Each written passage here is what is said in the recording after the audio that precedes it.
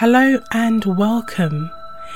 If you are here, it is because you have actually taken part and started your process of building your self-awareness via the free ebook that I have put out called How to Build Self-Awareness.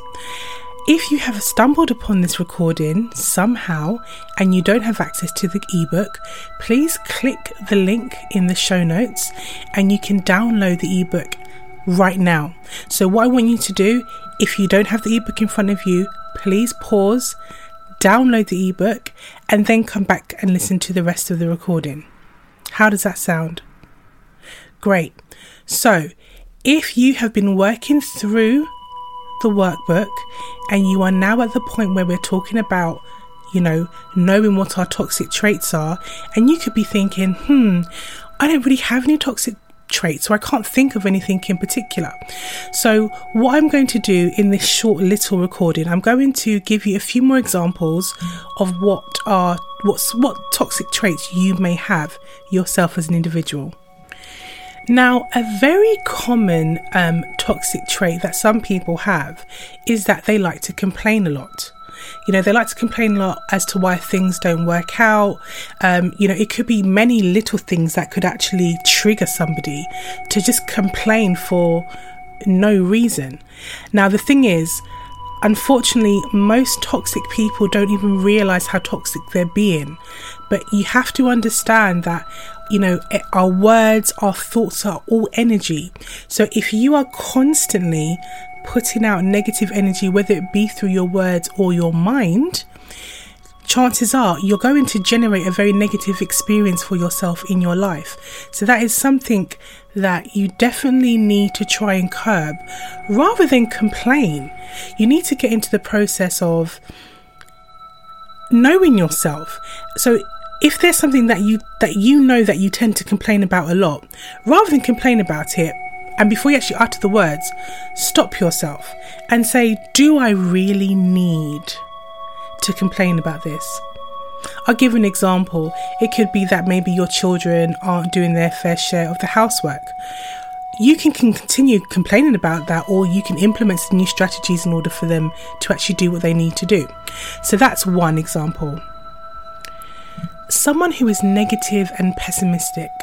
Now, I think we all know somebody like this, and they may be as good-natured and a really loving person, but for some reason, they will always find a problem for every solution.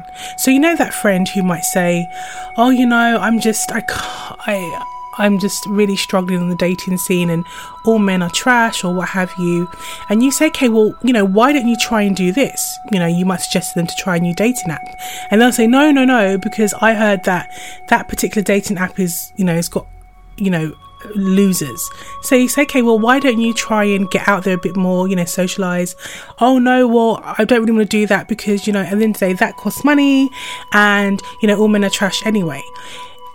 If you continue to have a very negative and pessimistic and the glass is half empty view, that is exactly what life will give back to you.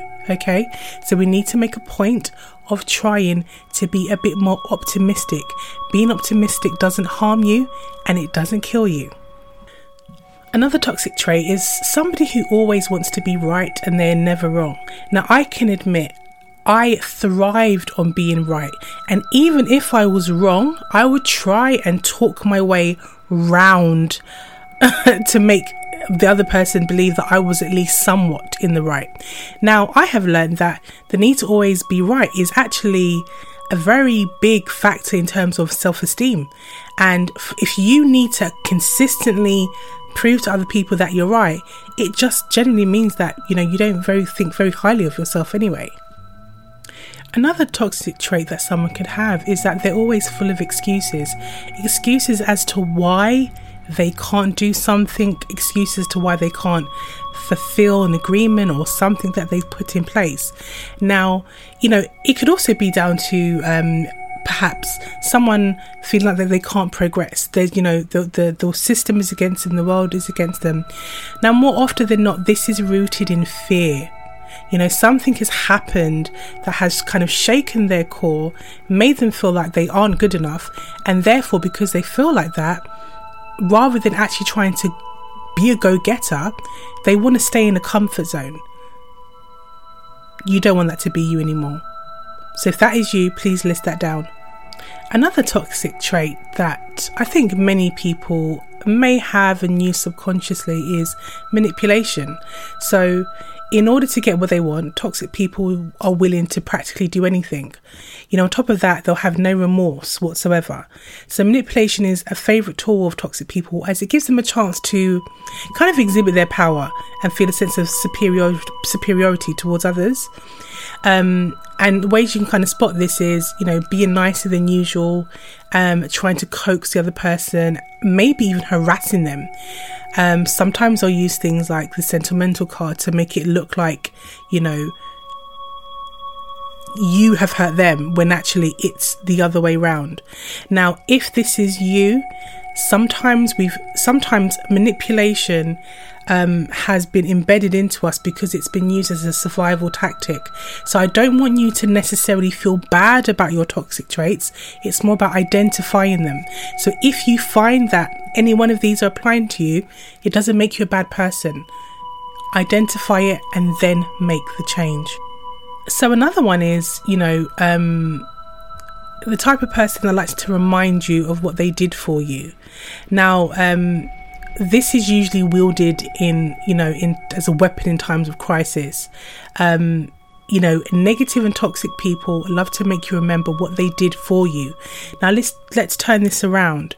Sometimes we can be put in situations where we help out somebody, or we help out maybe a group of people over a consistent amount of time, and naturally it makes us feel a little bit superior. And with that, you know, if that is how you feel, there's definitely some work on the ego that you need to do. But a technique to, and you know, in a way it's still manipulation, is to say, I did this for you, so you owe me something.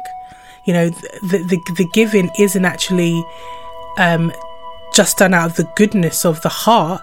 It's used as a one-upmanship, or, well, now you owe me.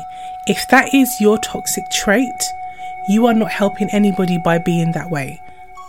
You know, you're sooner going to lose friends and family by behaving in that manner. How judgmental are you? You know, pointing the finger at someone else is way easier than pointing it at yourself. And, you know, this is why people love to judge so much, because it makes them feel better about themselves. Now, we all judge other people. You know, it's human nature. It's a very, very hard thing to kind of control. But, you know, if this is a toxic trait of yours that is affecting how you directly relate to people, then this is definitely something that you are going to, you know, work on.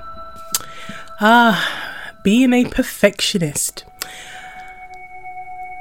I often come across people who are starting new projects, and, you know, they will sit there and faff around over, you know, something so minuscule in comparison to the greater need of their business, and they use the excuse that they are a perfectionist. Now, in actuality, overthinking can hurt more than it actually helps you personally.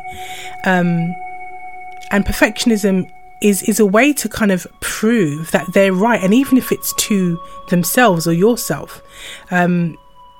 Because I think perfectionists also believe that taking longer to accomplish a task will yield better results, which isn't actually necessarily true. Sometimes you just need to do it and worry about the perfectionism afterwards. I know a lot of you are hearing me right now because I'm also speaking to myself when I talk about this, so you're not alone, guys, trust me. Okay, so that was just a few more examples that I wanted to add on that I couldn't include in the worksheet. Now, like I said in the workbook, if any of these apply to you, you know, don't feel like you are a bad person. At the end of the day, we develop these traits because more often than not, we've been traumatized, we've been hurt before, something has happened that has made us the way we are. And in order to build self-awareness, you have to pick yourself apart. And when I say pick yourself apart, I don't mean to beat yourself up, but you need to pick away these layers, because ultimately what you're trying to do is you're trying to protect yourself. Okay? Now, I hope this extra segment has been useful. If you don't already subscribe and follow Love Laid Bare, please do. You can follow us on Spotify, SoundCloud, Apple Podcast, any of your usual streaming platforms. And if, again, you have not come here off the back of the ebook, please go to the show notes and download the link so you can work through the process with us. Now, remember, you are not broken. Okay? Self-awareness is a lifelong journey, and you will learn about yourself every single day if you are open to receiving the message. Thank you for listening. Take care.